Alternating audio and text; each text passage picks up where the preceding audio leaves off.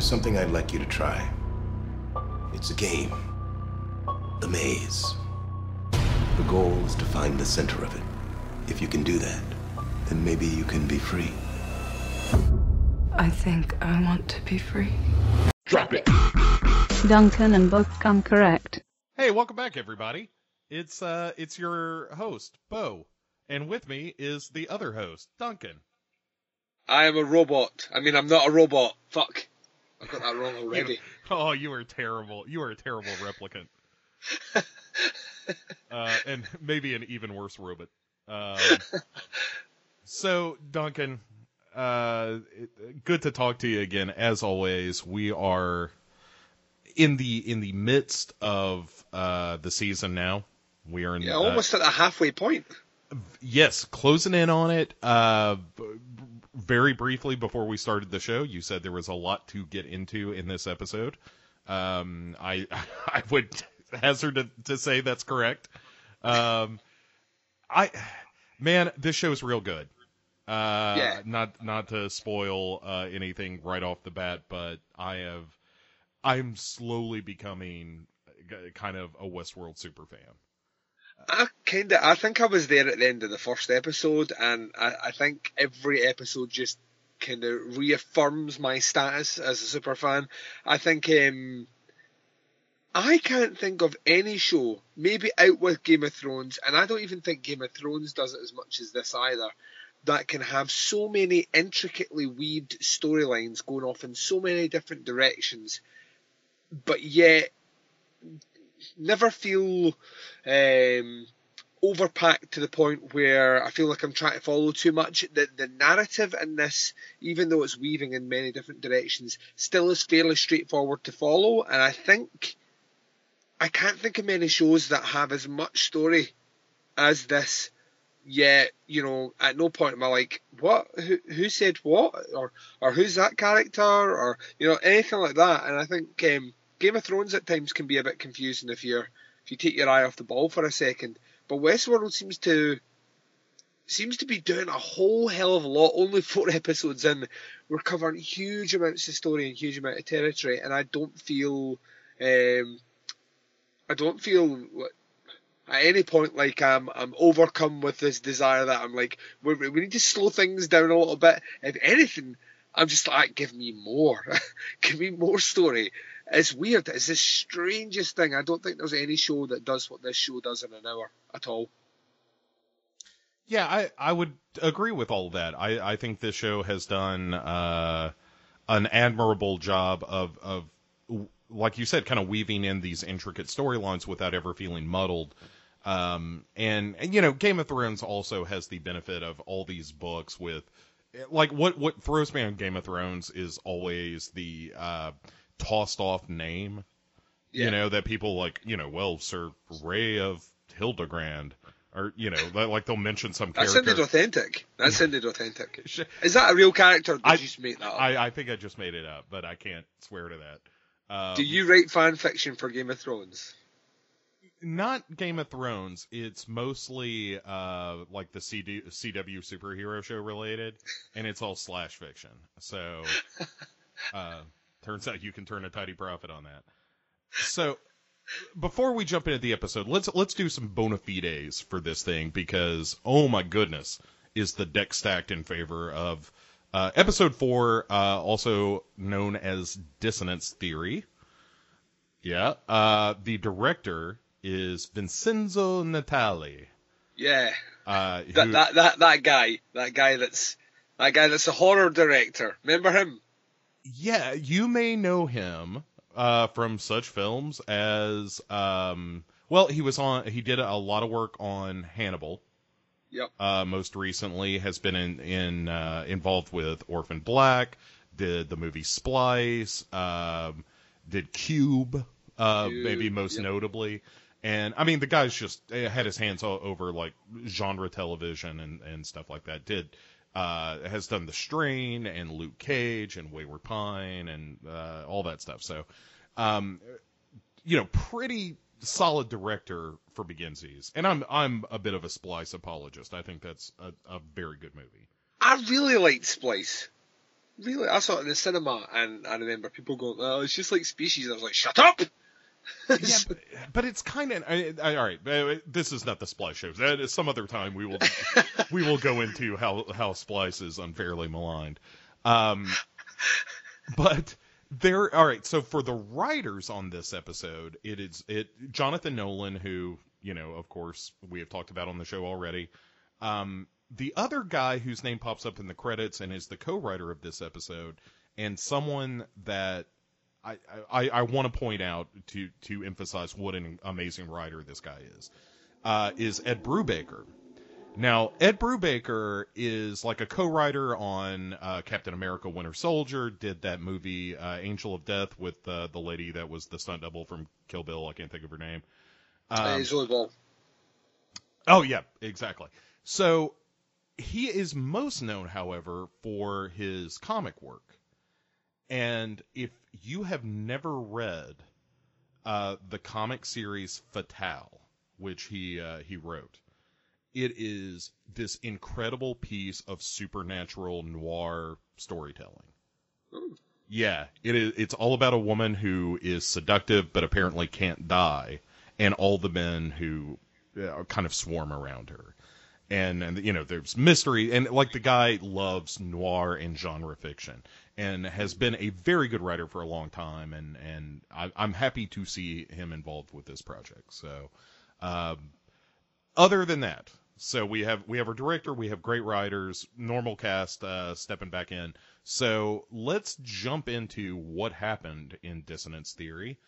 To begin with, we start, as we have consistently through the show, with a scene between Bernard and Dolores. Mm-hmm. Another one of these conversations sort of about consciousness. And in this case, we get a little bit more information about the maze. And Duncan, you wanna talk a little maze? Yeah, so basically, for those that have been keeping up with the show and hopefully been keeping up with this particular show, our podcast, you will know that the Man in Black is currently hunting down what he believes is the next stage in the game, so to speak, which is the maze. And we've only ever heard him talk about it, but this is the first time we've heard someone else talk about it. So in the conversation between Dolores and our good friend Bernard, she relays the point that she is hurting on the inside emotionally because her family's been killed, and she has no one. Everyone she loves is dead, and of course Bernard's trying to, we think, potentially push forward her consciousness, but at the same time, he completely understands she's a robot. So when she starts to get emotional, cuts that shit off right away. It's like, right, that's that. And then he says, I can take away these emotions if you want. And she doesn't want that. She wants to be free. And what he suggests is that she enters back into the game, but hunts down the maze. And if she can get to the maze and get through the maze, she may be free. Yeah, whatever that means. Whatever freedom. Whatever that means. And that's very intriguing because this is, on some level, this is the first time we've had confirmation from someone out with the Man in Black, someone that actually knows the workings of the park as to the maze's existence. Which was, I'll be honest, when I heard that, I went, ooh, exactly like that. Ooh, maze, you see. As if someone had maybe gently caressed your thigh. Oh, yeah, that's exactly the noise I make when someone does that. Ooh, right. Maze you. And I also say maze you say, even though they caress my thigh, they're like, what?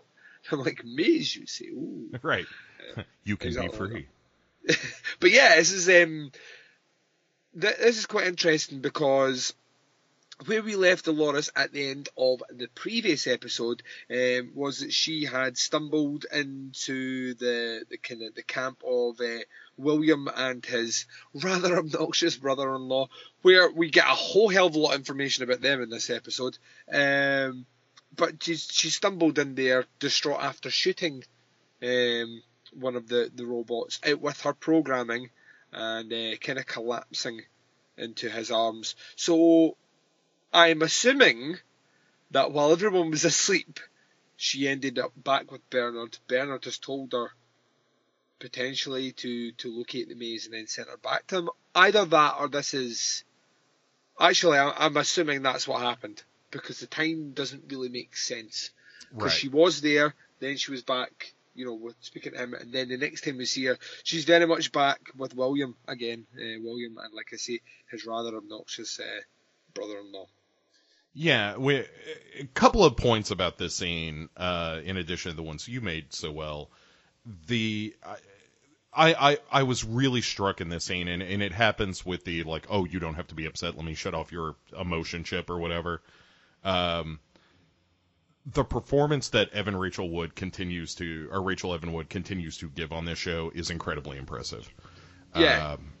I mean, all the actors are quite good, but her being able to shift from this moment of, like, agony and despair into, like, being a much more flat delivery is impressive, for an actor. And so in addition to that point, I would also like to reemphasize the somewhat eponymous at this point fan theories about the fact that we're dealing with two different timelines, which could very much explain how Dolores is getting in and out. Like, this conversation with Bernard may or may not be taking place concurrently with what's going on with, William and Logan. Yeah. Which is where we find ourselves. Like, when she comes to, she is now, at the camp with William and Logan.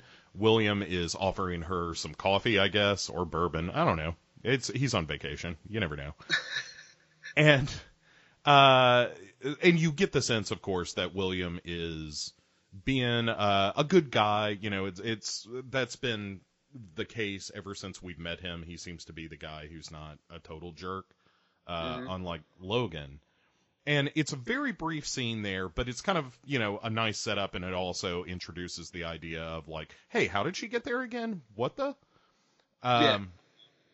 So we move from that to the brothel with Maeve and Clementine.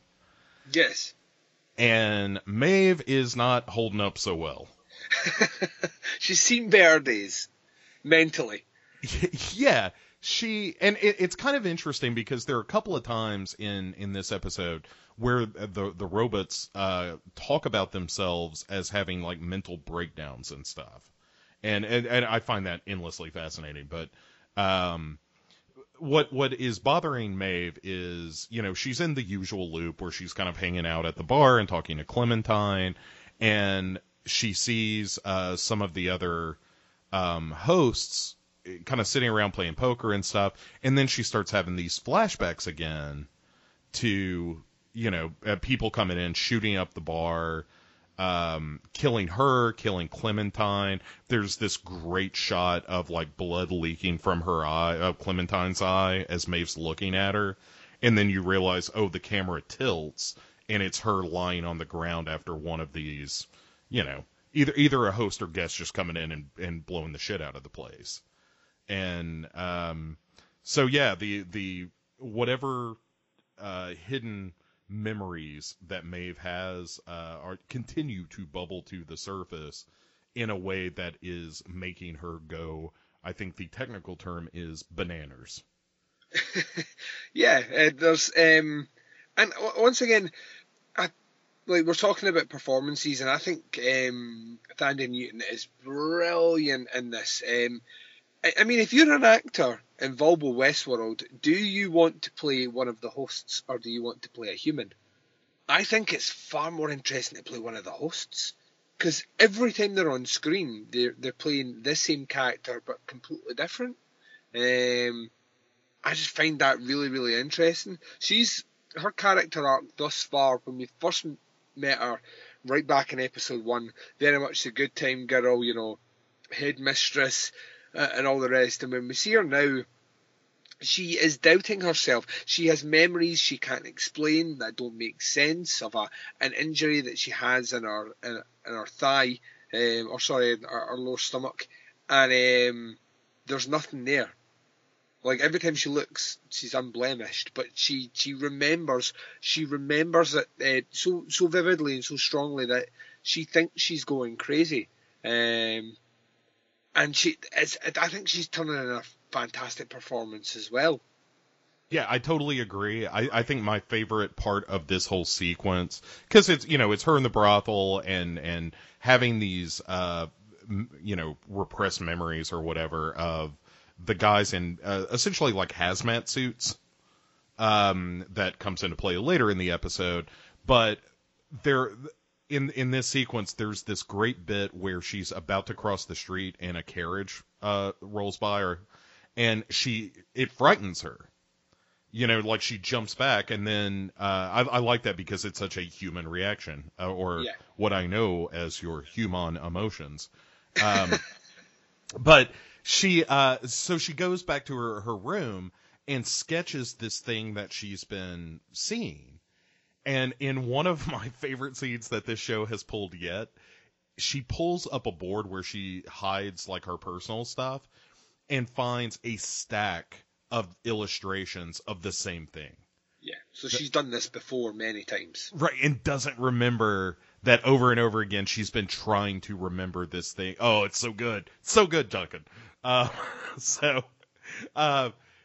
we shift from that, and now we are back at the Delos Corporation, and we have some questions to ask about the host what brained himself in the last episode. And didn't he have, because we can now see the result, and it was basically all that's left is like a jaw and the rest of his body. The top of his head is flattened right into his jaw. It's pretty funny. Yeah, and he like, I don't know if he's trying to talk or if it's just like, you know, the mouth moving or whatever, but it's this dude with this, you know, caved in skull. With his jaw moving robotically, it's pretty great. But what comes out of this scene is that we now know that the Delos Corporation is starting to assert more control over the park. Yeah. And they've taken Bernard and Elsie, who was, you know, the girl who was out fetching said host what brained himself, and they basically get kicked off the not the team, but like they're told, hey, our quality assurance people are going to be assessing these robots, so you and Elsie are kind of out of the loop. They're not going to be the front line of dealing with these problems. I'm kind of with them on this. Well, yeah, I mean, from a corporate point of view, it's like, hey, we've got weird shit popping off in the park, and these guys have been responsible all the time, and they're the entire time for these robots, and they don't seem particularly upset about, and they certainly don't seem like they're trying to get to the bottom of it. Yeah. And Elsie is really the exception of that. Elsie's the one who's like, this is all crazy talk. And like, why are we not coming clean with them and saying that these robots are engaging in behavior that we never programmed them for? And it's Bernard who says, like, you know, chill out, baby. It's going to be fine. Yeah. I love him in this because, like, she basically says, listen, I might be wrong, but didn't you hire me because you liked the fact that I was outspoken? He's like, yeah, that's why I hired you. And he's like, well, what we're doing here, you know, why are you allowing yourself to be pushed off? Why do I feel that everyone in this corporation has an ulterior motive or some sort of hidden agenda, and I'm the one that does it? And I mean, look at this picture. It's Orion's belt and all the rest. And what's quite funny about this is Bernard takes the position of Ford in this one. He's like, that, listen, they're just robots. You know, if you think you're seeing something in them, that's you that's putting that in there. That's not the robot. And she's like, no, look at this. And he's like, that. He's like, no. Look at that. Look at this here. When you look at it, you see Orion, but there's 4 stars in his belt, and Orion only has 3. So that's not Orion. I love how once he's dropped that bombshell, just kind of saunters off the screen. So that's right. Bernard's been a boss. Mic drop for Bernard. Yeah, well done. But yeah, it's again what always strikes me as fascinating about this is this show is sort of the ideas of consciousness and all that, and I think that's all super fun to watch and see it play out in this kind of Western sci-fi world. But the show does a really a kind of incredible job of portraying this corporate culture, because there's a lot of that stuff in this episode, and you start to understand that these characters, like, you know, Bernard and Ford and the guys who are kind of, you know, hip deep in park operations, really do have this incredible level of control. Yeah. And I continue to like Bernard more and more, even though his motives are still really unclear. But at any rate, so that's kind of the wrap up of that scene. At least it's just like, hey, we are now in a place where Delos is trying to sniff out what may be going wrong at the park, while meanwhile the people who probably really know what's going wrong at the park are keeping their mouths shut. Yeah. And God bless Elsie for, you know, trying. But you know, when you're going, it's a grown-up's world, Bo, and she at the moment is not really a grown-up. She's not a player yet. Well, she seems like she is doing her job, and everyone else, like as she said, everyone else seems to have this other thing they're trying to accomplish that no one else knows about. Yeah. And, oh man. Alright, so I can't wait for like episode 8 of this show, because it's gonna be bananas. I get the feeling that by episode 9 we're going to be like, and this happens, which relates back to episode 3, and it was my grand theory of this. Isn't this exciting, Bo? And you're just going to be like, yes! Right, just constantly, you know, rubbing my nipples as the song from Silence plays in the background. Would you fuck me? Oh, yes. Well, thanks. So, one other thing I want to... Sorry, did I say that out loud? Goddamn robot I think everyone knows. It's your replicant programming. We also had another player piano song that popped up in this episode that we kind of skipped over, but I just want to point out that this time around it was A Forest by The Cure, which is pretty great. Yeah. Oh, man. See, I thought, like, my concern was that the use, like, after like the first 2 episodes and noticing about 2 or 3 songs, my concern was that potentially this could become quite gimmicky, and it's not. It's not. It's awesome. Just keep doing it. Well, and when you're, you know, not like it's a super deep cut or anything, but, you know, using a Cure song is still not exactly mainstream, particularly A Forest. It's not like it was Love Song or Fascination Street or some shit like that. Yeah. And yeah, I think the music in general is really good in this show, but those little like brief glimpses of pop culture invading this world, it kind of makes me happy. All right, so let's get back to William and Logan, and they with Dolores still in tow, and they're kind of debating like, should we take Dolores back to town? And Logan's like, fuck that, man. Like, you pulled me out here to do this stupid bounty hunter thing that I didn't want to do. And now you want to bail to take the robot back to town. And how about I just shoot her and then it's not a problem anymore? And then we can just do whatever we want. And William, to his credit, is like, no. All right, we'll take her along with us and we'll go do this part of the game, you know, the actual bounty hunt. And yeah, William is, you know, it's sort of like the conversation that Bernard has with Elsie, where he's telling her like, hey, they don't have imaginations, but you do. You know, you're anthropomorphizing the robots, and in much the same way that we do with like pets and whatnot. It's like, you know, I like to believe that my cat has this rich internal life, but it's probably mostly like food, poop, sleep now. You know, that's probably what's really going on in her tiny little cranium. Mm-hmm. But I like to attribute like, oh, you know, she likes this song. No, she doesn't. She doesn't give a shit. She's a cat. but we do that, right? So, and that's Bernard's point, is it's the likeliest explanation is that you are attributing human behavior to these robots when they're just malfunctioning for whatever reason. Yeah. Which makes sense. I mean, I think that's kind of makes sense, doesn't it? But what came out of this, their discussions as well, which I found quite interesting was the fact that they're not there necessarily.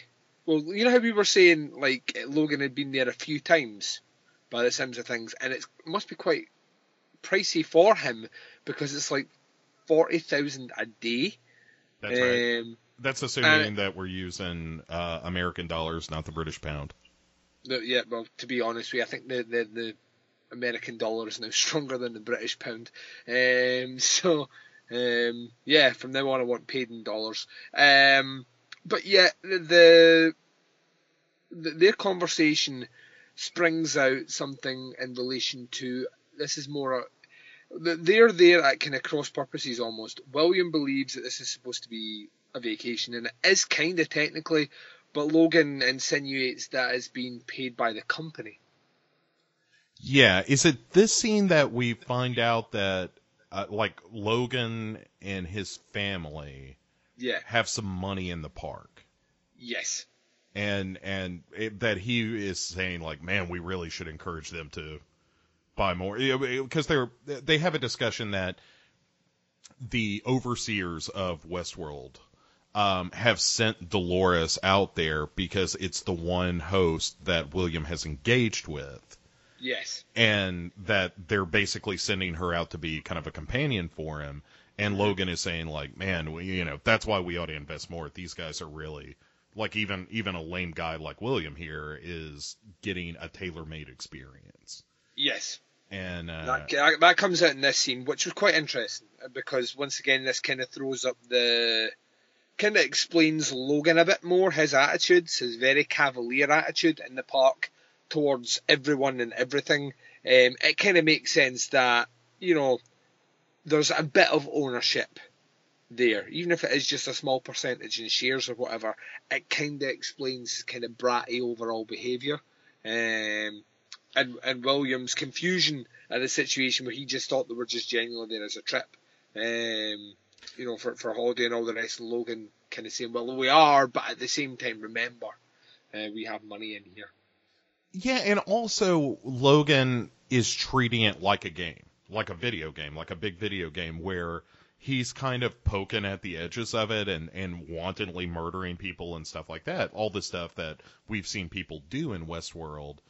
And, he's basically he's playing the Grand Theft Auto, yes. Yeah. 45 hours into the game experience where you're just like, where'd I have to go for the next cycle? I could just murder this prostitute, steal a car, run over this police officer, get loads of cops chasing after me and take them out with a rocket launcher. So that's basically his experience in the park now, is just...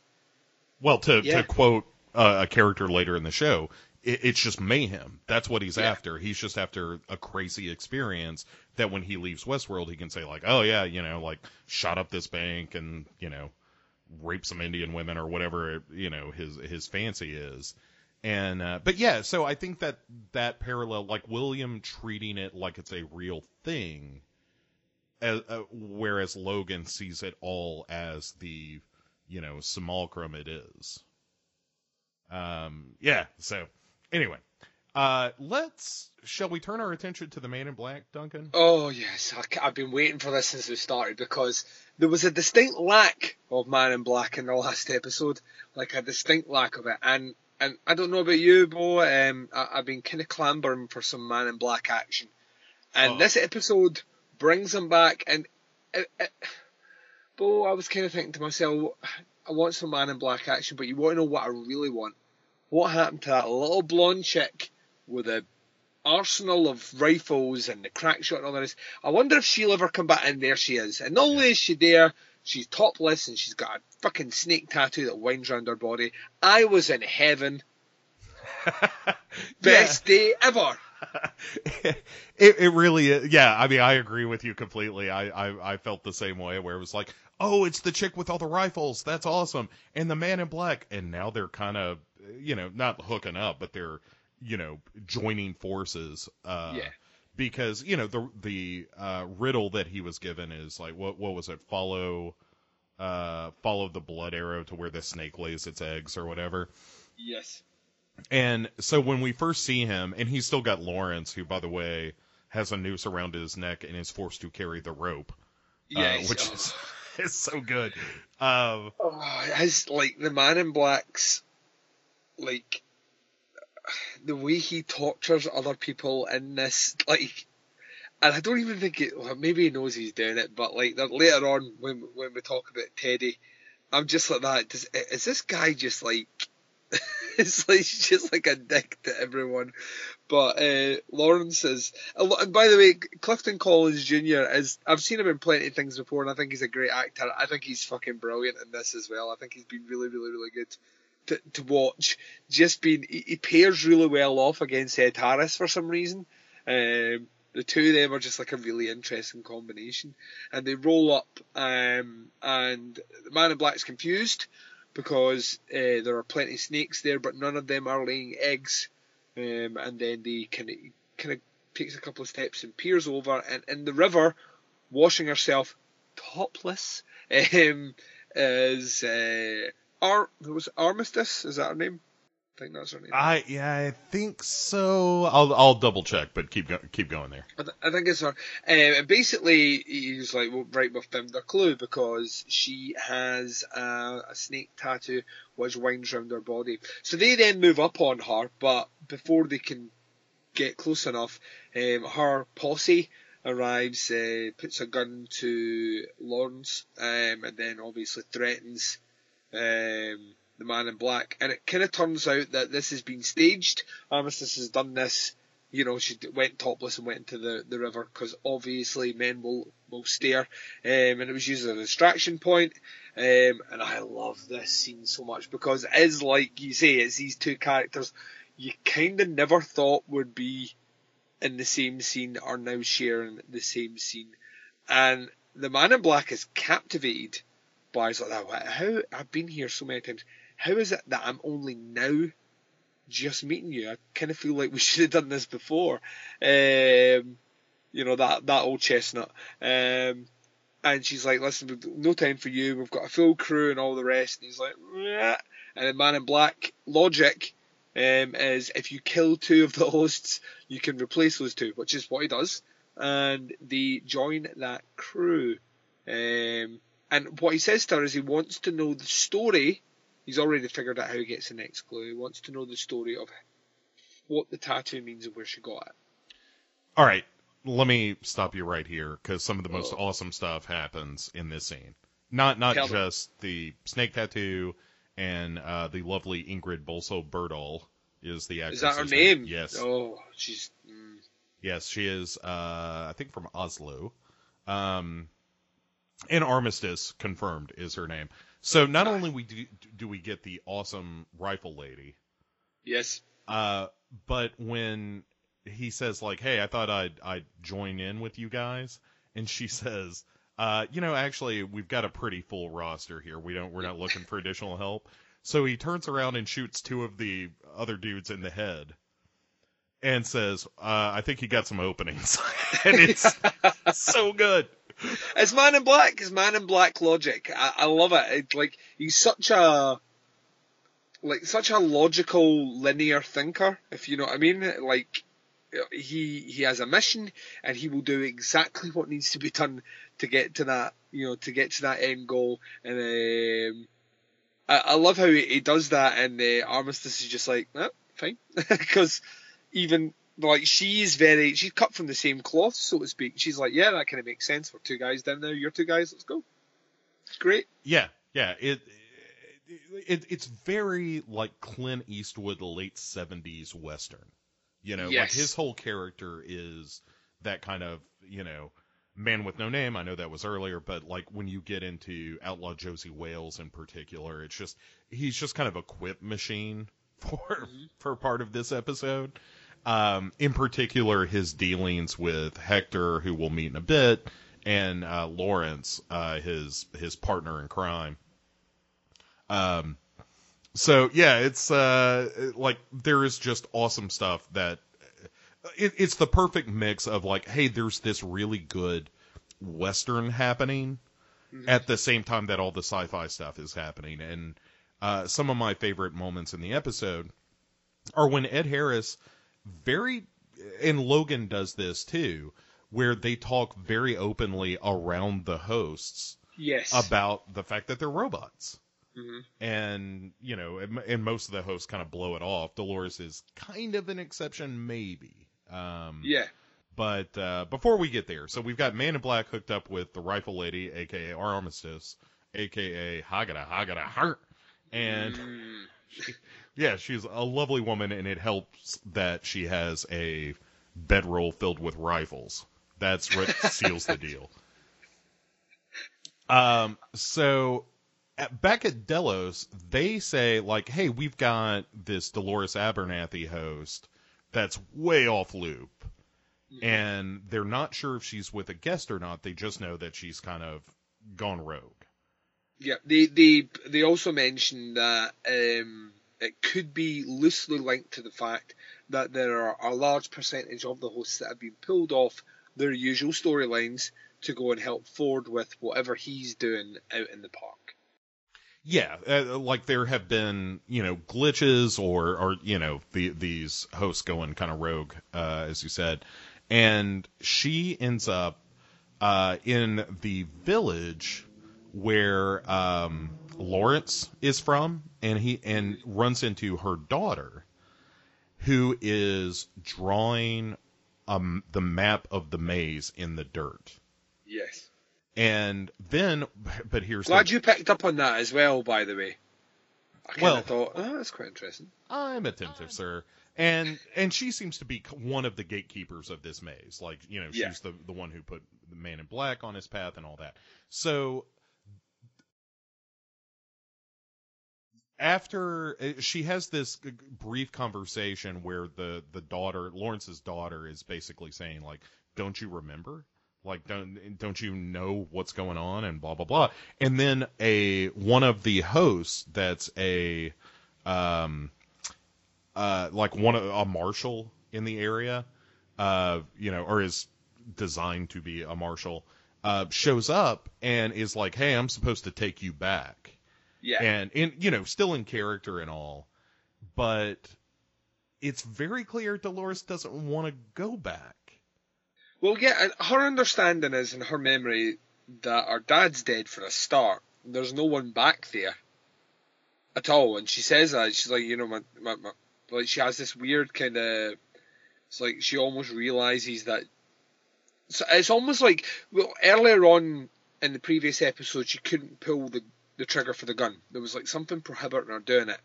And it's kind of similar here in that she understands, after the conversation with the girl, she understands that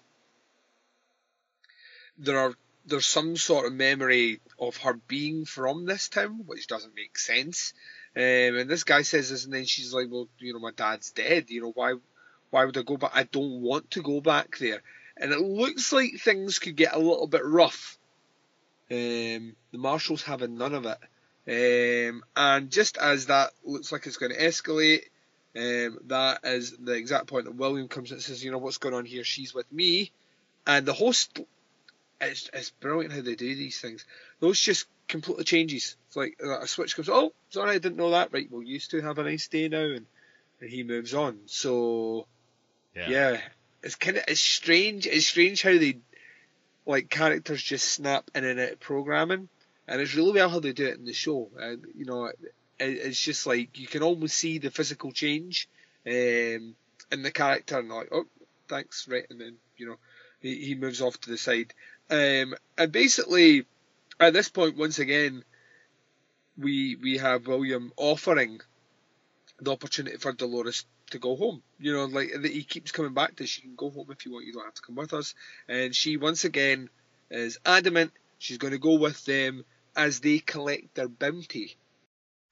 Yeah, and this is one of those moments where he talks to her kind of with the acknowledgement that she's a robot. You know, where he's like, you know, are you supposed to be here? Like, should you be...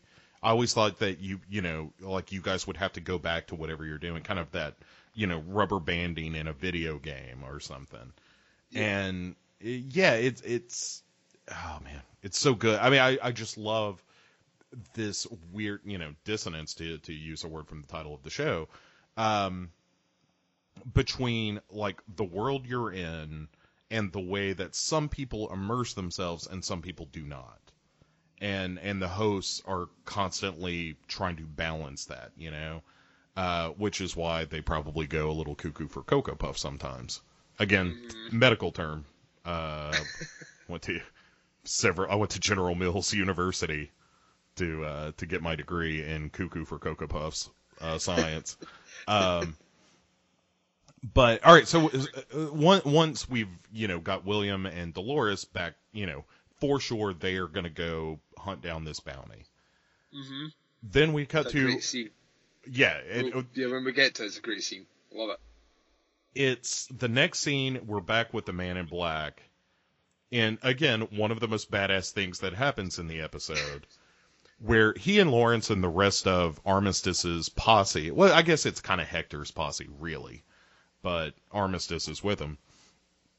And they're just kind of watching on a ridge as she goes down to meet. And this I was kind of unclear on. Like she is getting information from them or something? Yeah, she basically is getting it. She had got information from them with regards to where Hector was. And if they were basically waiting for a signal to be relayed back to them that it was confirmed that the information was accurate. And that confirmation was that she sliced their throats brutally. Well, she slices one dude's throat and then shoots the other. Yeah, it was beautiful. It was beautiful to watch. And once again, that's very much a Man in Black tactic. We've seen him execute people in exactly the same method. Yeah. So, and that was a signal, so to speak, is that they still don't know that what she is looking for at this point is Hector. They just know that they're looking for something or someone, and she was going to get information on it. Yeah, and he's along for the ride because this is as close as he's ever come to the true entrance of the maze. Yes. And, all right, so we move from that. Now we're back with William and Dolores, where we have this kind of sweet scene between them where he's, you know, she's talking about how she grew up and stuff like that. And, you know, he's clearly kind of fallen for her in a way. You know, going back to my coffee machine analogy that I probably overuse on this show, but he is not of that stripe. He does not believe that they are totally without, not necessarily that they don't have consciousness, but just that he's buying into this illusion. Yes. He's just unaware that with Dolores, maybe it's not an illusion. Mm-hmm. You know, at the moment, anyway. Yeah. Yeah, and she's having this, you know, kind of esoteric conversation with him about, like, where she should go and where she belongs. And, you know, it's, if you were talking to, you know, someone as lovely as Rachel Evan Wood out in the middle of the prairie at night around a campfire, and you're having these kind of wistful conversations about fate and where you belong and stuff like that, like, I would be smitten as well. I would be in deep smit, sir. Deep smit. Yeah, I'd be up to my eyes in smit. Sorry, that's about as good as it gets. Yeah, so are we right? So the next scene is them going for the bounty, isn't it? Is that right? No, the next scene. Well, we go to the Man in Black, and this is where he makes the proposition. Oh, right. This is brilliant. Right, this is brilliant. So basically, we're in this position where Lawrence seems to know. It's like Lawrence is constantly relaying what's happening to the Man in Black. He does not give a fuck, right? And Lawrence told him earlier on, he's like that, she's going to find the information and give us a signal. So we jump to this scene, he's like that. Yeah, they're going to get a cannon and they're going to blow down this, they're going to blow a hole in the side of this jail cell to free this guy. And the Man in Black in the side is like, I don't have time for this. Right. He's just like, he shakes it, you can see him, he just shakes, I don't have time. So he gets up and walks across town and he's like, listen, if I go away and I break into this, prison and I come back with the person that you want, will you tell me the story of how you got your tattoo? And she's looking at him as if he's crazy, obviously, because there's one guy going up against marshals and all these other armed people to break into a jail cell to extract like this really dangerous criminal. And he's like, yeah, all I need is I think it's like one horse, one pistol, and No, it's not even a pistol. It's one horse, one match, and Lawrence. that's it. Yeah, Lawrence, and she's like, so you're going to take this, one match and there's one horse and one idiot. And he kind of looks back and he kind of looks back, kind of smiles, chuckles. And then the next thing we see is they're now in a horse and cart, under arrest, being taken to this prison cell. And Lawrence is, to say demoralised at this point would be an understatement. The Man in Black basically saved him from hanging, then took him back to his village where he murdered all his cousins and his wife, and then has taken him away and then basically got him caught again, and he knows that if he goes to prison he's going to die, and he's like, I just wish he'd killed me. I love, because we're talking about the Man in Black, we'll break the story and call it like he sees it, tell them that, talk about them as robots around him, and he's like that, you don't understand, Lawrence, that you're always trapped. Yeah. You're always trapped. As the story always plays out, you're always trapped. And Lawrence doesn't understand this. And he's like that, maybe I'm here to, set you free. You ever thought of that? Maybe I'm here to do that. And Lawrence doesn't quite get this. He's not grasping it because he's a robot. But the Man in Black, it just kind of throws that out there as casual conversation. And then produces these rather divine-looking cigars. And I don't smoke cigars, but they look very nice. And his description is fucking brilliant. Rolled on the ample thighs of exotic women, is that? And I wonder if that's a nod to Something Wicked This Way Comes. I don't know if I know, yeah. And I kind of thought, yeah. It must be. I don't think that this show's very deliberately written. That I can't imagine too many similarities or coincidences popping up. But he's trying to tempt the guard that has the bounty hunter or police officer or whoever. He's trying to tempt him with these. These are very nice, but I don't have a light. And they arrive at the prison, or the sheriff's station, or whatever we're calling it. And I think sheriff's station is where police cars get gas. The sheriff's station is garbage truck. We call them garbage trucks here in the U.S., Duncan.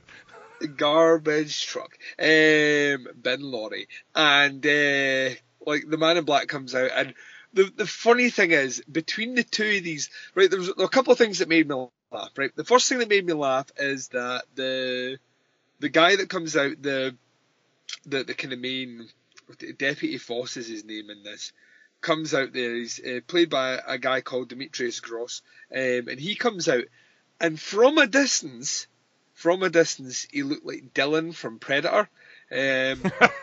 All right. So he come out, and my brain being as warped as it is, I thought, Man in Black will know who he is. Dylan, you son of a bitch, what's the matter? This Western movie pushing too many pencils. I don't know. I started laughing at that, and then I realised that was not the right actor. But you've got Lawrence and the Man in Black standing beside each other. One of them is clearly not dangerous, but he's a criminal. The other one is the most dangerous man in Westworld. And of course, this deputy comes in and goes, you know what you've got there? You've got the most wanted man and 3 times and all the rest. And of course you're thinking to yourself, the Man in Black, obviously. And he's like, this is Lawrence so-and-so. The guy who's, you're like, what? No, Lawrence is not the bad. The Man in Black is the bad. And I loved that, because he set this whole thing up and it didn't drop the way you thought it was going to drop. And it kind of made me smile a little bit. Yeah, that sequence is, the kind of buddy comedy that happens with Lawrence and the Man in Black is pretty wonderful. It's great. It's not done It's not too on the nose. It's very subtle, and it's played at exactly the right points it needs to be played. And of course, Man in Black just leads in. He's like, he actually told me, he told me that he prefers to die by firing squad. And they're like, oh well, we can make that happen here. That's fine. No problem. We got that. Yep. So poor Lawrence once again faces death row and gets dragged off. Man in Black gets put in a prison cell minus his cigars. Minus a cigar. And it turns out he's not alone in this prison cell. He meets up with a guy who we've only met once, who was going to do this fantastic speech written by one of the Delos guys, but got shot just before he could say it. It's Hector! Finally. Yay, Hector! Who is kind of Old West Joker. He really is. He really is. What I like about this is even his, and I obviously don't know what the actor sounds like in real life, but there is something kind of inauthentic about his accent, which kind of sounds like, when you watched movies, like if you watch like westerns from the 60s and 70s, characters who were from Mexico, quote unquote, who were usually played by Italian actors actually, had a, shall we say, dubious accent. Is that fair to say? Yeah, I think that's being generous. And Hector has a kind of dubious accent. Yeah, he is definitely the, as he's written, as a character, is the guy that just wants to blow shit up for the sake of blowing shit up. Yeah. That, in fact, they have a quick conversation sort of about their worldview, the Man in Black and Hector. And the Man in Black is a little surprised to find that Hector is not completely dissimilar from his own philosophy of, that everyone is sort of trapped, they can't ever escape, that the world is ultimately meaningless. And the Man in Black is like, yeah, that seems pretty right. So, like what we did not know, what we did not see in this episode, is somewhere out there in a description of the character of Hector, Michael Caine was out there going, "Listen here, Master Wayne. Some people just want to see the world burn."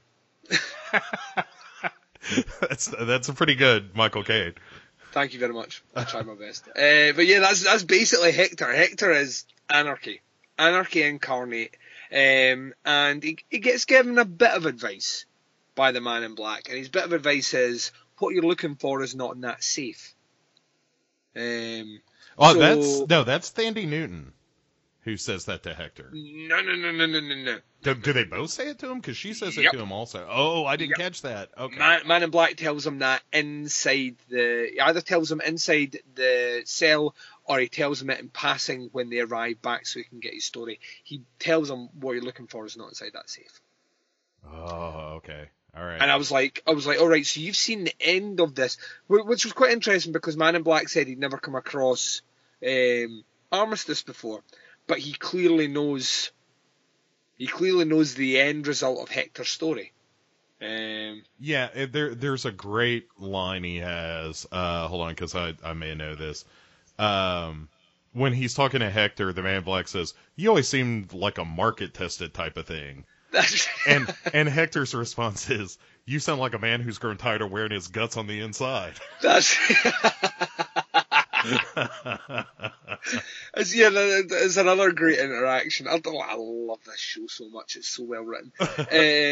Really, really is. So Man in Black is basically James Bond, right? Because these cigars that he has are not what they appear to be. And using a bit of jiggery pokery, he blows the doors open to the cell, and then he's going to get his gun, but unfortunately he can't get his gun in time. The guy that arrested him comes around the corner smoking the cigar, and then that blows up in his face. Literally. Boom. So he drops, and then we jump to the firing squad. Poor Lawrence once again is seconds away from death. What was his last words when the deputy comes up to him and is like, "You got any last words?" And it's like, "Make it quick or get it over with," something like that. he just wants to be gone. He's had enough of this. He wants to be off this cruel plane, Bo. And he's so close. The guns are cocked. They're told to take aim and they're told to fire. And then a lot of bullets get shot. But unfortunately, when Lawrence realises that he hasn't been shot and he takes his mask off, he's confronted with a man in black again. And then he realises, that's right, we're going to be going with you. And we get a passing shot of Hector put down Deputy Foss, who I imagine we will see sometime again. Yeah, what's kind of fun to me about this scene is, Lawrence is kind of at the end of his rope, not just in terms of being, in front of a firing squad, but it's just continually put upon in this episode. Yeah. Meanwhile, as we saw with Dolores, his family's there. Like they've been rebooted or whatever. So all he's got to do is die in this particular setting, and he gets to go back home to his family. I mean, granted, he's always going to be kind of a shitheel bandit. Yeah, well, this is the thing. Like, does he, from what we understand, does he go back to his family though? I don't think he does go back to his family. I think if he dies, he goes back to the noose. Maybe I think that's what Man in Black was telling him. Man in Black was basically saying to him, "You're always trapped. You're always trapped." I don't think he meant like your loop always ends exactly the same way. I think he means that he will always, when he respawns, he will always be this new incarnation of him. He will always be in the noose, and that's why when Man in Black rescued him, he realised that he did not know that Lawrence had a family. He'd never come across that. And in episode 2, Tantamount says that, that's what he loves about this, is if you change one thing, you get to find a whole new part of the story. And this whole new part of the story was a family that he didn't know that Lawrence had. So, yeah, I think Lawrence is desperate for death, but little does he realise that death essentially puts him right back in the noose again. Which is I guess that's right. horrible fate for anyone to live. Which makes you wonder, like, is the Man in Black serious? Is he going to try and, is he doing something noble by dragging him from death's door to death's door so much because he's saving him that experience of he knows if he dies he goes back to the noose? Or is it purely for selfish gain? I think it is purely selfish, although I think he's starting to warm to Lawrence a bit. Yeah. Or at least just having the company of that. And there's some really interesting talk from the Man in Black in this episode about the game, about how much time he's spent in Westworld. And one of the things he says about it is like, look, there's another game. Like there's I think the way he describes it is it's like reading a whole book and finding that the last chapter is gone, or you're not able to read the last page. That he has seen and done everything in Westworld with the exception of whatever this maze thing is. And he knows who Arnold is. Yes, he does. He is familiar and talks about him like, he died here in the park and blah blah blah. And the insinuation is maybe the maze is a game that Arnold set up where the rules don't apply. Right, that there's risk that, like, maybe the host inside this maze or whatever, the host maybe do have consciousness and don't take all the raping and pillaging as well as the hosts up top or whatever. Or maybe they can harm humans. Right, yeah, exactly. That the real game that the Man in Black wants to play is a game where there's a real threat. Yeah. And, so, his motivation... yeah, see, that's exactly what I'm like. See, when I start to think about things like that, I'm like, oh, this show. It's just like, yes, get me to the maze. And we also find out, I think the scene's already potentially passed, actually, because it was the scene where the Man in Black found out that he had to break into the jail, essentially, that he is standing over getting some food or something, and these two non-hosts come across to spark up a conversation, and one of them thanks him very much for what his institute had done for his sister, and the Man in Black just, like, is like, fuck off, I'm on vacation. and all the rest. So, well, it's a little harsher than that. He says, "You talk to me again, I'll slit your throat. I'm on fucking vacation." yeah. And what preceded that was, "My sister was gonna die. Your foundation saved her. Thank you." You know, like He's essentially the Man in Black's response is the response I give to anyone that tries to interrupt me when I'm eating pizza. You know, like, speak to me again, I will slit your throat with a pizza cutter. yeah. I'm eating fucking pizza. Fuck off. Wait, And nope. is pizza just a rarity in Scotland? No, I'm very much watching what I'm eating just now, and I'm training quite a lot. And basically, pizza is Satan. Oh, right. So it's the one thing, like, if you could get your hands on a large pepperoni mushroom. Oh dear God, Bo, I'm going to get wrecked right on this show. don't even joke about it. How about extra cheese, Duncan? How do you feel Oh, about extra cheese? my God. Oh, touch me. Right. Anyway, the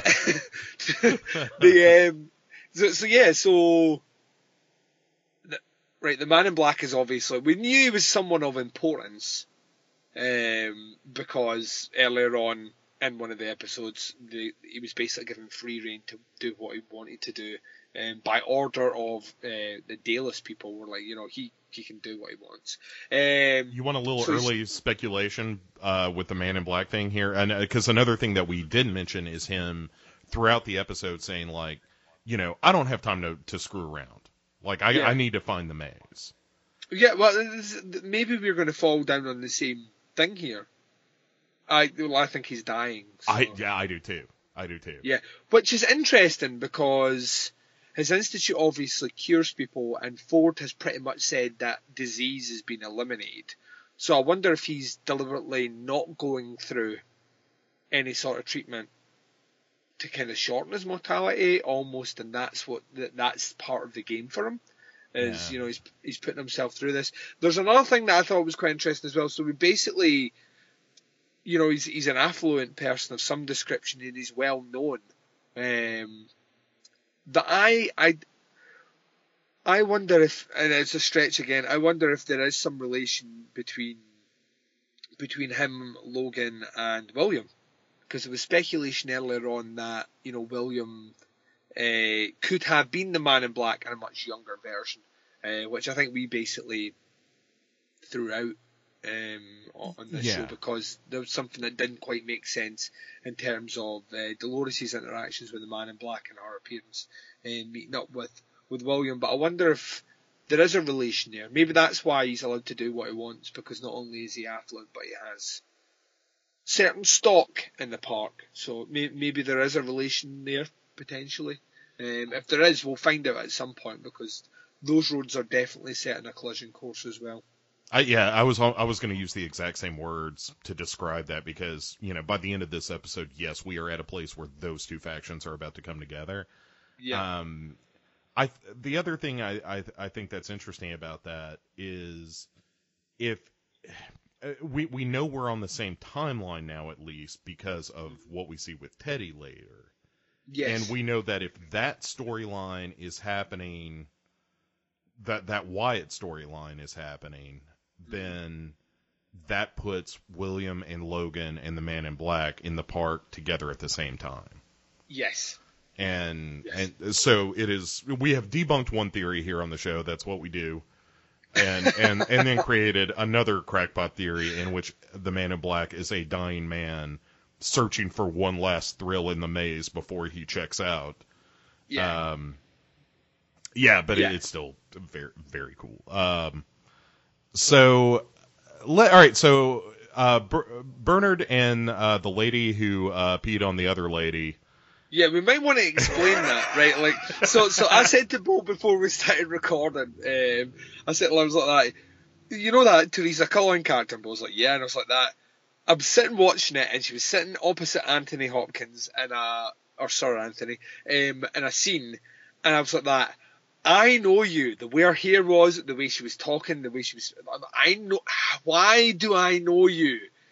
So I jumped on the old IMDb, and it turns out she was in a little movie for regulars of Duncan and Bo. or people that have worked their way through season 2, you might want to go back and check out season 2. It was pretty phenomenal. Yeah, Duncan and Bowheads, we call them. Duncan and Bowheads are what we call them. Right, on episode number 12, we covered the topic of romance, and my idea of a romantic film was The Duke of Burgundy, where Teresa Cullen in real life, as a different character, basically takes a woman into the toilet and pees in her mouth a couple of times in that movie, and kind of a family movie, yeah. Which is kind of weird because that movie it was like the same scenes played out over and over again, kind of like what happens in Westworld, Bo. Nice, like a pro, Duncan. Thank you. So it's the same actress, and we loved her. It's safe to say we loved her in The Duke of Burgundy. We thought she was phenomenal. Yeah. But clearly not enough to remember what she looked like before she starred in Westworld.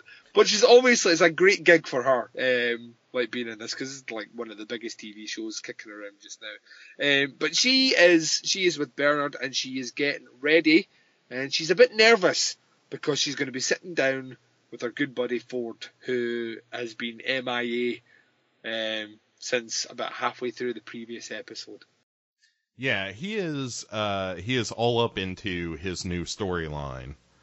Which involves some heavy duty landscaping.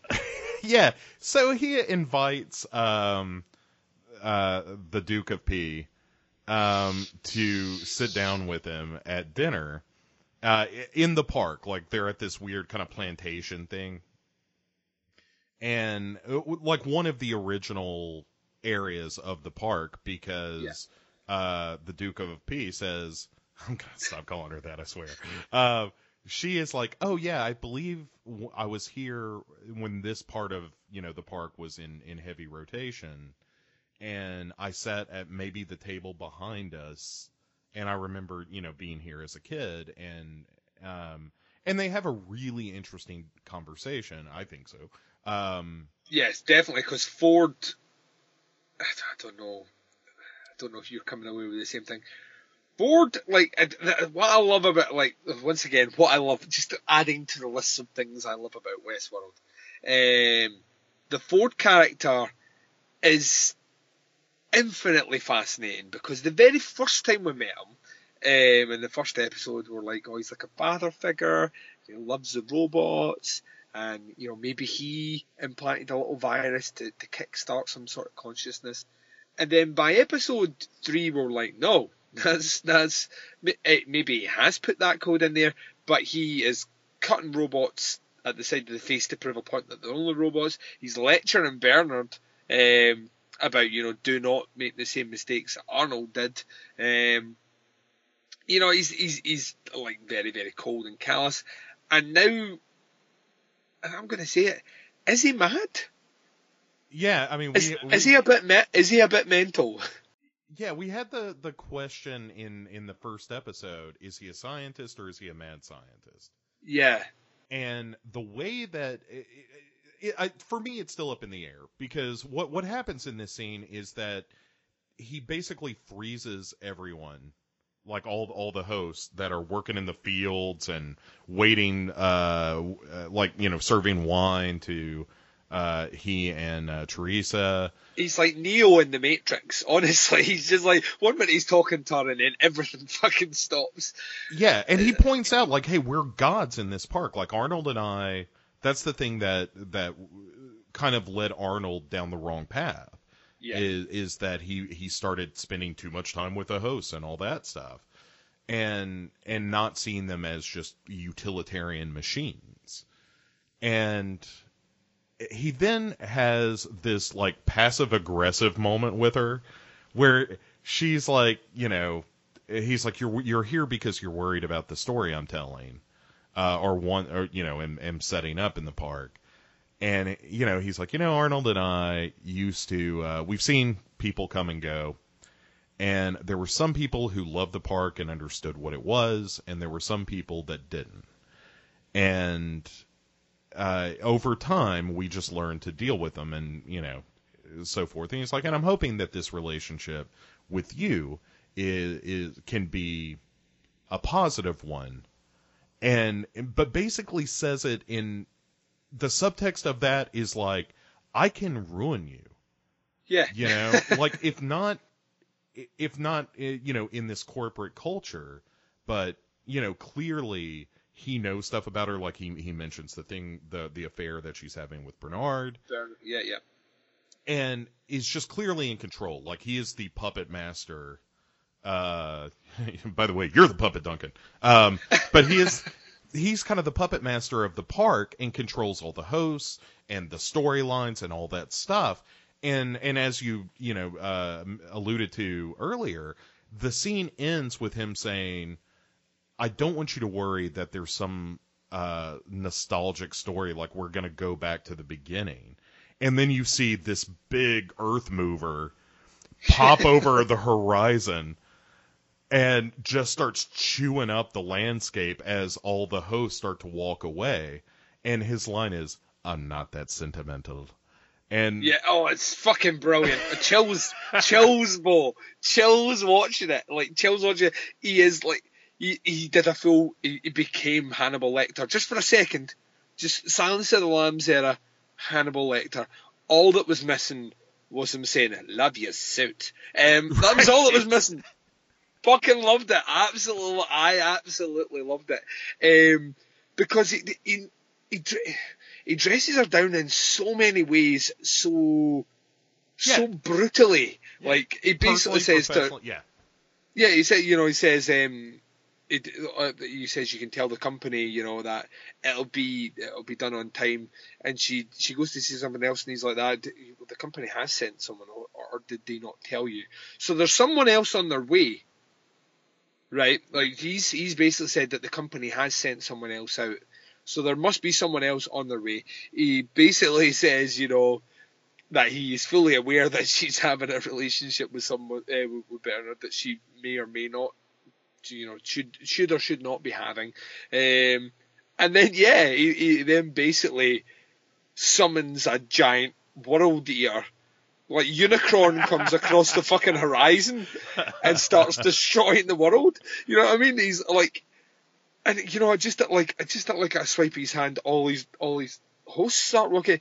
This guy is terrifying. Like, actually, because, and once again, what I love about the show is, juxtapose that with the first episode. Who would you said had the power in the first episode, and who was the sentimental sort of, like, Anthony Hopkins came across as a sentimental old man, kind of maybe clambering for better days, and she was a power player. Remember, she shot down the other guy who wanted kind of, she basically said, well, fucking you, sir, you, me. Yeah, right. I know something's going on here, but I don't know what it is. Then, like, what good are you, Yeah, so she was like, she was a power player, and she was, like, picked apart in this scene and kind of left with her tail between her legs. He destroyed her. He really did, and it was wonderful to see. It was fucking brilliant. I absolutely loved it. I loved it so much.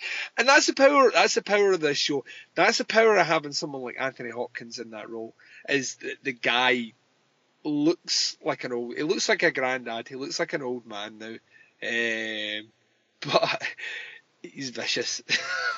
Yeah, he's still, like, I think I read somewhere, like, that scene is why you pay Anthony Hopkins whatever he likes to be in this show. Yeah. Because he is tremendous in it, and like you said, just conveys very simply, with a smile on his face, can convey such oily, like, he is menacing and brilliant and manipulative and all those things, and it's so much fun to watch him. But so after she fucks off out of the park once with her tail between her legs, clearly on the way to a restroom to pee on another girl.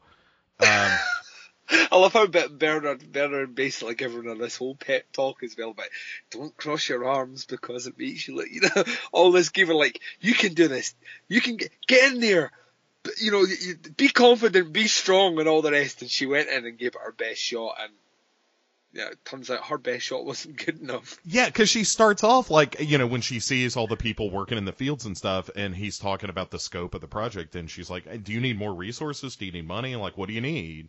Yeah. Like, let me start by offering this olive branch before we get into what I want to talk about. And he sees through it. Hannibal immediately. Lecter again. Yeah. He's like, oh, no. You were doing so great. You're complimenting me. You told me that secret about Miggs in the other cell. It won't do. Very sloppy work. Yeah, he's so good. It's total Hannibal Lecter. It's fucking amazing. Yeah, it's probably the best work he's done. Easily. Since before Thor, or I'm Yeah. trying to think of the last really amazing role that, like, he's always good. He's a good actor, but he can be in kind of crap projects, and that brings him down. And yeah, it makes him. It is a tendency to sometimes fall into almost the pantomime performance as opposed to, the proper thespian he actually is. And yeah, in this one. Yeah, in this scene in particular, whoever said that about whatever you need to pay Anthony Hopkins is worth it is 100% right. He makes this scene, and he's not in this episode. That's it. That's all we have of him in this episode, and it's almost an episode stealer for me. Yeah, it really is. This one scene is it feels so critical to what's going on and what's going to come. Yeah, he's fantastic, but. Let's shift our attention back to William and Logan and Dolores, as well as their, sheriff, bounty hunter companion, Dead Meat, I call him. So they have arrived at the location of this villain Slim, and probably my favorite moment in this scene is when the sheriff is like, all right, now they're all holed up in there, but there's a family too, so if you can try not to shoot them. And Logan's like, yeah, risk reward, I got it. Like, don't try to tell a player how to play the game. Yeah. So they bust in Logan in front, of course, because they can't be hurt. And in fact, William tells Dolores, like, you can't come because I can't get hurt in there, but you can. Yeah. And I want you to stay here. So they roll up in there and murder everyone with the exception of, like, the one dude that they're going to take back alive. But another great moment in the scene is when Logan is just kind of wantonly walking through this room as people are shooting at him because they can't hit him, and if they do, it's not going to hurt, or it'll sting or something, like paintball is the analogy that keeps getting used. And when he runs out of ammo, when he is shooting the guy behind the the wash basin, the bathtub, and realizes he's out of bullets, so he just brains him with the gun. And then steals the dude's gun. It was great. Yeah, upgrades to a better gun. So yeah, they kind of roll in, and it's a fun little action scene, but again, it kind of lacks any gravity because they can't be hurt. It's more just like, we're going to go through the motions here, and it's really just kind of a setup to get to the scene where they are. You know what? Before we get there, let's hop back to the Man in Black, because that scene kind of ends with them like, okay, we killed everybody in here. The game, we have played the game as it was intended to be played. Yeah, and we jump back to Man in Black, who arrives back at the camp with Hector. He returns with Hector, and obviously Armistice is a bit taken back by this, and she stays true to their wager, and she explains essentially what where she got the snake tattoo, and she tells a story about being a kid and their village being under attack by a name we have heard before, Bo. A name that was described to us in the previous episode, and is Wyatt. And those out there might not really potentially not remember the full thing about Wyatt, but in the previous episode, Teddy and crew went to track down Wyatt, and a lot of hooded people with cleaver knives, who apparently couldn't be shot, came out of the bushes and straight up murdered everyone. And it was one of my favourite scenes in the previous episode because it felt so dark and so twisted, and what the fuck does this mean? And his name gets mentioned again. She basically talks about the revenge that she has wrought on those involved with the killing of her mother and stuff like that, and she inks this snake that she has every time she takes one of her lives, and she only has one left to take, and that is that of Wyatt's. Yep. And so the Man in Black and Lawrence go setting off to find Wyatt, who is apparently the key to finding the maze. Yes, he's the next part. Yeah. And along the way, we run into our old buddy Teddy, who is doing well. Oh, Teddy. And Teddy's... I think it explains why when at the end of the last episode, when he's firing at all these kind of hooded figures and they ignore his shots, and we sort of understand, or at least I felt like it was like, oh, well, he's not intended to survive that. Yeah. So, his shots don't work because he can't get away, because there's another fate plan for Teddy in this new storyline. Mm-hmm. And it is like Sisyphusian. Oh, very nice. Where Teddy seems to be doomed to be leading people on a chase for Wyatt, getting beset by these hooded figures, and then strapped to a broken, crooked tree, beaten and bloody under the sun with vultures hanging around him.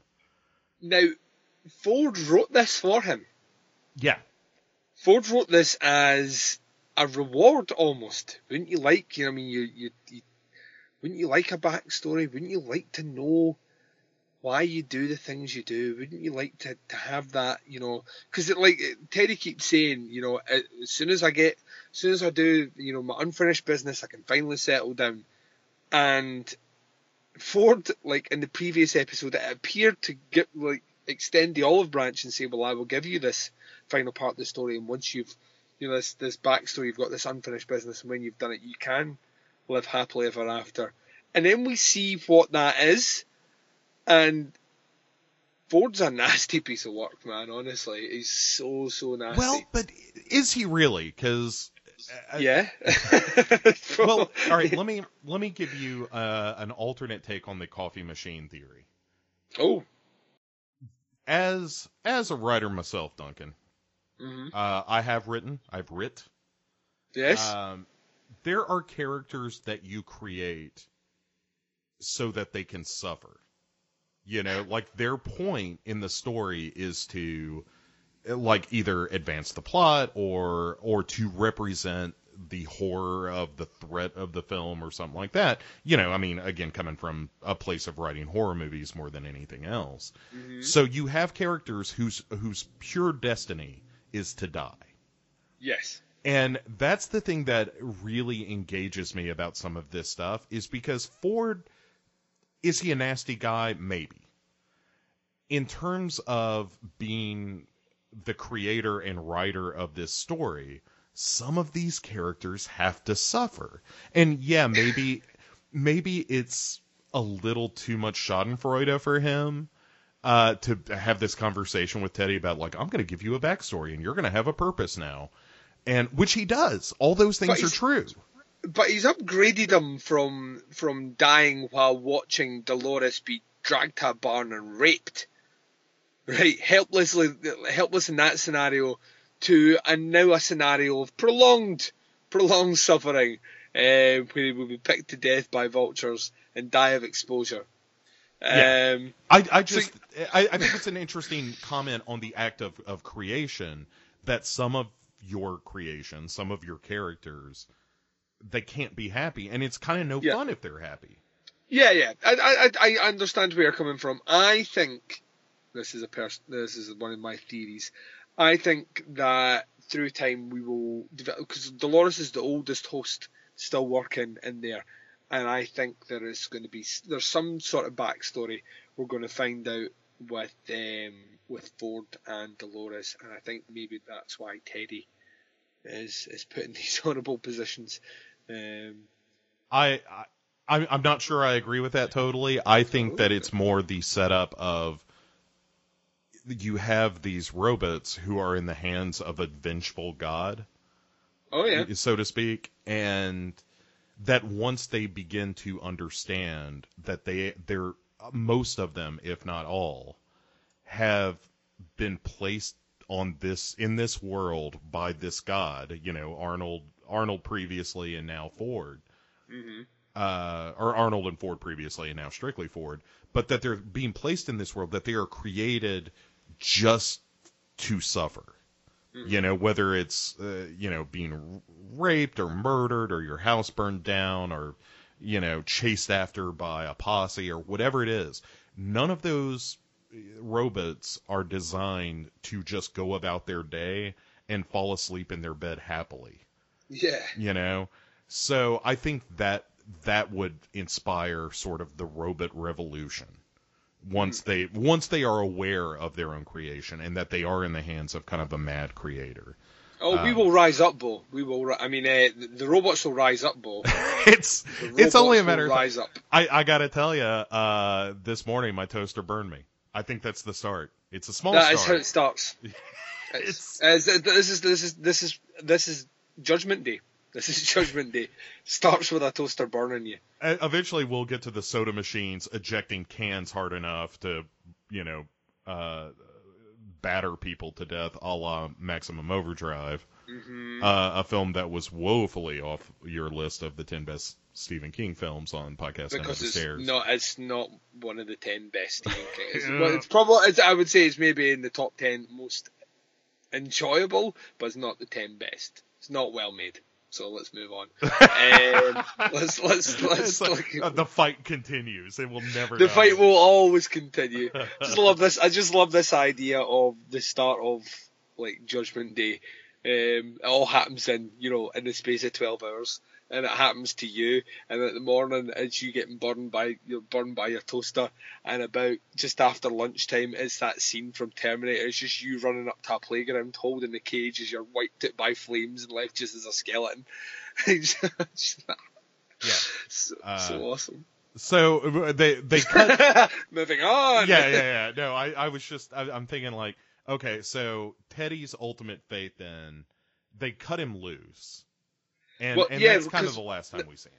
Yeah, this is Man in Black classic again. So Man in Black rolls in, comes across Teddy, realizes it's Teddy. Teddy, you're not usually out here. You're usually getting shot by me as I rape your woman. And Teddy begs for death, and very much like what I did with Lawrence. He's like, I'm just going to set you free and take you. So he has now got a posse of the damned.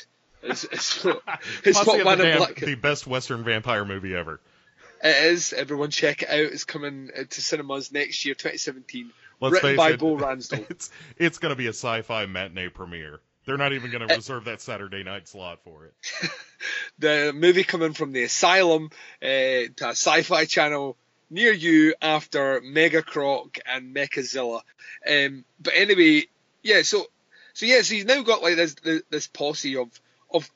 It's weird that he's got this posse of characters that are doomed to be tortured and die, are now his quote unquote companions. These are the people that he's going to take along with him on his journey for however long that's going to be. But Teddy, is essentially assimilated into that group. And then we jump to William. Yep, William Logan and Dolores and their hostage. Yes. And the sheriff. Or Sheriff deputy Deadmeat. or whatever, yeah. Yeah, Sheriff Deadmeat. And we'll find out why he was called Sheriff Deadmeat in 2 seconds. Because this criminal's talking all crazy shit. And in these conversations, whatever he's saying, it piques Logan's interest, and Logan suddenly realizes that, as he calls it, there's an Easter egg in this story, and and he shoots the deputy dead, funnily enough, and then basically convinces it basically convinces William and ultimately Dolores, kinda, although she wasn't on a horse following them, so I don't know where she disappeared to, that, there's this other story, and they've done the good bit now, they rescued, the women and all the rest, but he has knowledge of how to get to something else. I missed that part.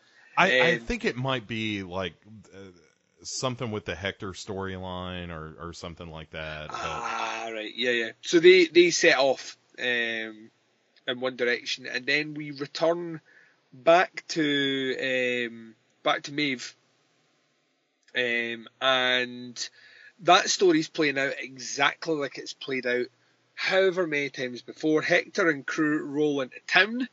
Armistice is there. Yep, whipping out the roll of rifles again, and I don't care how many times it happens, it's still awesome. It's still not enough, Bo. It should happen like all the time, at least 3 times in every episode. And Hector makes his way into the saloon, but this time has a gun produced to his head by Maeve, who basically tells him that he needs to accompany her upstairs, and they go to where the safe is.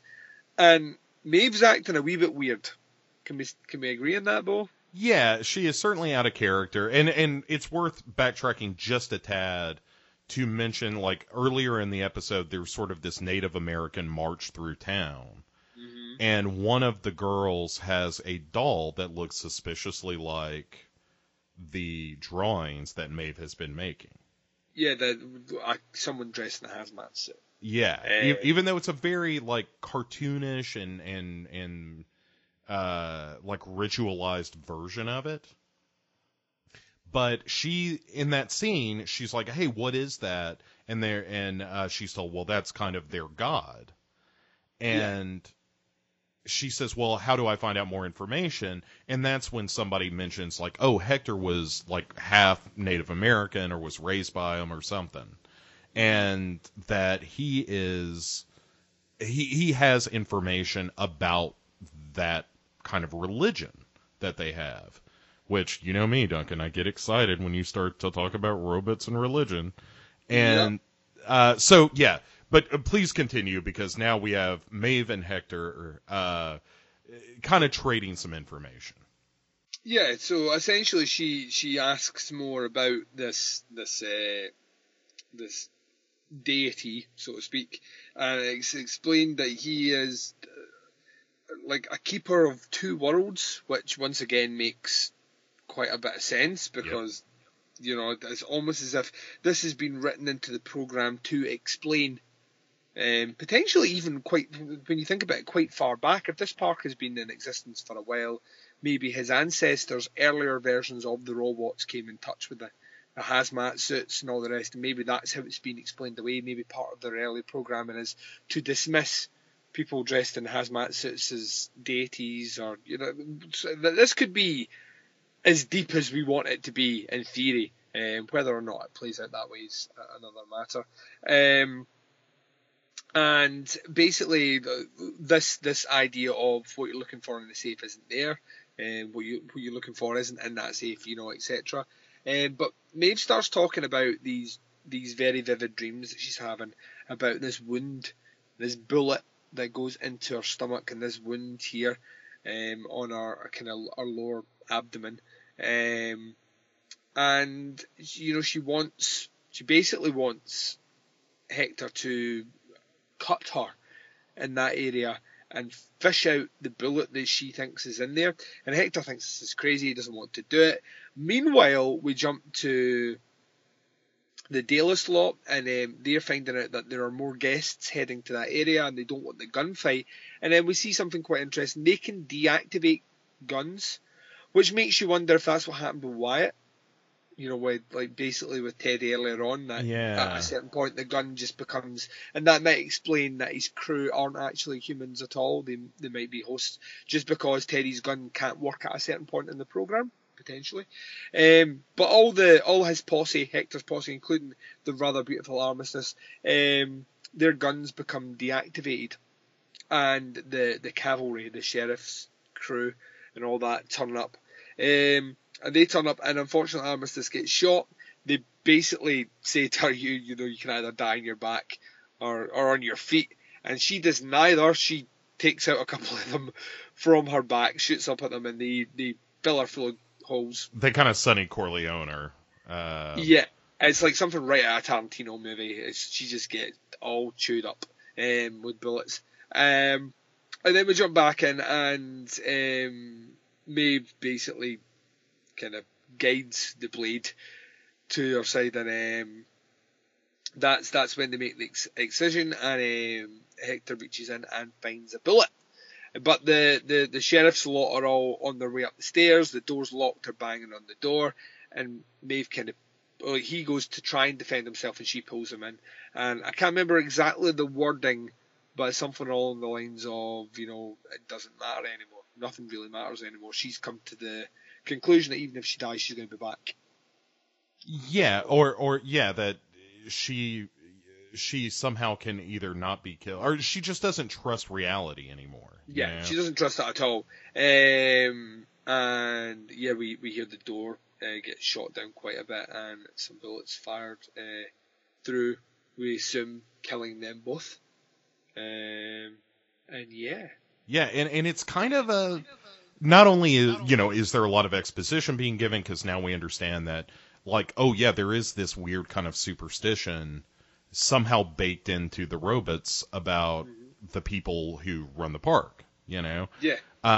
Also, kind of a sexy scene. Weirdly sexy, but yeah, I liked it.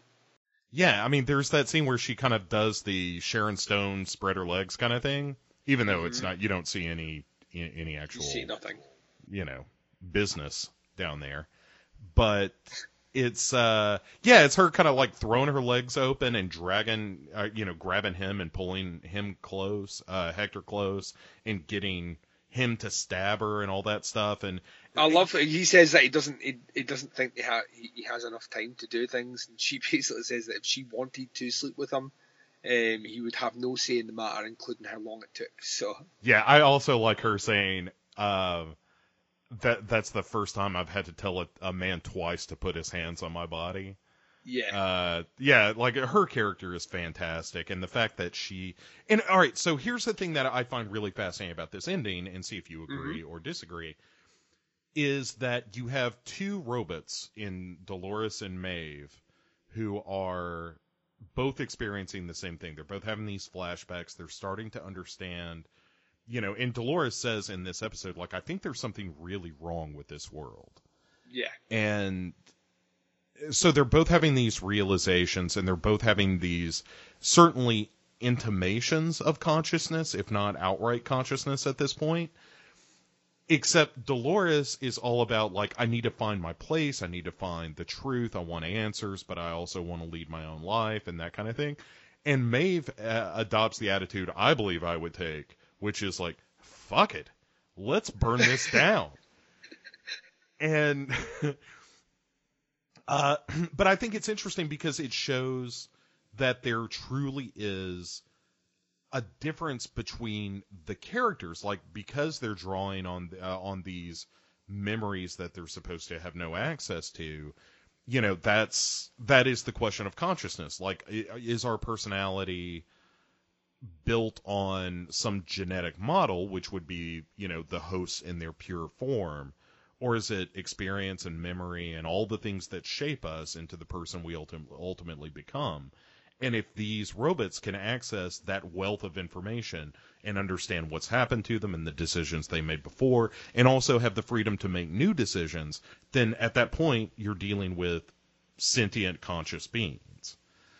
And it's fascinating to me that the two characters that you have most, like, drastically representing this have two wildly different takes on what their realization means. Yeah. And it's so satisfying to think that, like, oh yes, as these robots kind of wake up or, you know, come alive, like little Pinocchios, that there's really no predicting what that's going to look like, because it depends on what happened prior to. Like, what memories do they access? Is it all horrible, or some of them good? You know, it's all fascinating to me. I wish I could watch new Westworld right now. Yeah, it's so weirdly addictive, like and compelling. The storyline is nothing short of absolutely incredible. It is so well written, and I keep coming back to it. I can't out with True Detective. I can't think of any TV show that I've ever seen that is doing what this show's doing in the kind of time frame of 4 episodes in, and we have so much story, and I want so much more. It's phenomenal. It's absolutely phenomenal. And yeah, we're super fanning, but I kind of like it. Yeah, all right, so let's talk speculation here. We've kind of already mentioned our mutual speculation that the Man in Black is a dying man. Mm-hmm. They're all on a spaceship. I think we agree on that. No, well, that's your one. Mole People's my one. Right, Mole People v. Spaceship, the eternal battle. That is coming from the Asylum next year, 2017. Yeah, Mole People from Outer Space would be a great movie. So, what do you think about this new Ford story? Like, because clearly he doesn't seem to be aiming for consciousness the way that Bernard may be.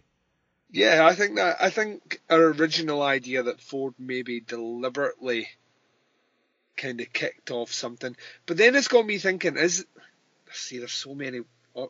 Is it a distraction? Has Ford done something to distract? Because everyone else isn't really paying attention to what he's doing. Yeah, I mean that's true. So yeah, I mean that's certainly a possibility that like this new storyline could be a smokescreen, so that as more and more robots are behaving oddly, he can attribute it to that. Yeah, it's very, very, very strange, because at the beginning I thought potentially it was deliberate, and by episode 3 I thought it was maybe accidental. By episode 4 I don't know. Ford is of all the characters, Ford is the one that I can't really get a grasp on what his agenda is. I pretty much know whatever. At the beginning I didn't really know what Man in Black was really doing, so to speak, but now we know that, you know, he is very, very much like a host, actually, like we kind of commented earlier on. He's very singular of purpose. He knows what he wants, and that's what he's going for. I don't know what Ford's agenda is at all, and that's what makes him, in my opinion, the most interesting of all the characters at the moment. And I love the fact that we're not getting oversaturated with that either. We're only getting kind of small clips of what he's doing. I'm super interested about the what he alluded to was a new member of the company being sent out. Very interested about that. But yeah, I don't know. I genuinely don't know. Man in Black is obviously on his way to meet Wyatt. That is going to be a showdown for the ages. I can't see any reason why it wouldn't be, and potentially a run-in with William and Logan, which once again, that'll be super interesting. Yeah, what was going to happen with Maeve, like when she gets rebooted and put back in there, because she clearly now knows that there's something which is she can't die, essentially, which will potentially make that character more interesting, I think. When are we going to see more of Armistice's boobs? Because I really like that, and we should see more of them. Preferably when she's rolling out the roll of rifles. That's what I want to see. Yeah, and if that happened, I might just stop watching television. You know, just like it's never going to be that good again. But yeah, I think it'll be interesting to see what the next play of Teresa Cullen is. Right. Because I don't think she doesn't seem like the sort that is going to back off. I think she's going to do something. And Bernard was very conspicuous with his absence in this episode overall. So he set up this whole thing. He's basically set up this play for Dolores to head towards the maze, so to speak, to gain her freedom, quote unquote. But after that, he's kind of hung back. So what will be his involvement moving forward as well? Yeah, there are a lot of questions. The big thing I'm looking forward to next week is we are finally going to go to the town of Pariah, which has been mentioned a couple of times in the series so far. And according to the description of the town in the episode description, it is a town of violence and transgression. So, as they said, the further you get away from Sweetwater, the crazier stuff in Westworld gets. Yeah. So we are getting outside of Sweetwater and the relative normalcy of bank robbers and bounty hunters and people shooting up the saloon and stuff like that. And now we're going to move into maybe level 2 of Westworld, where things get a little weird.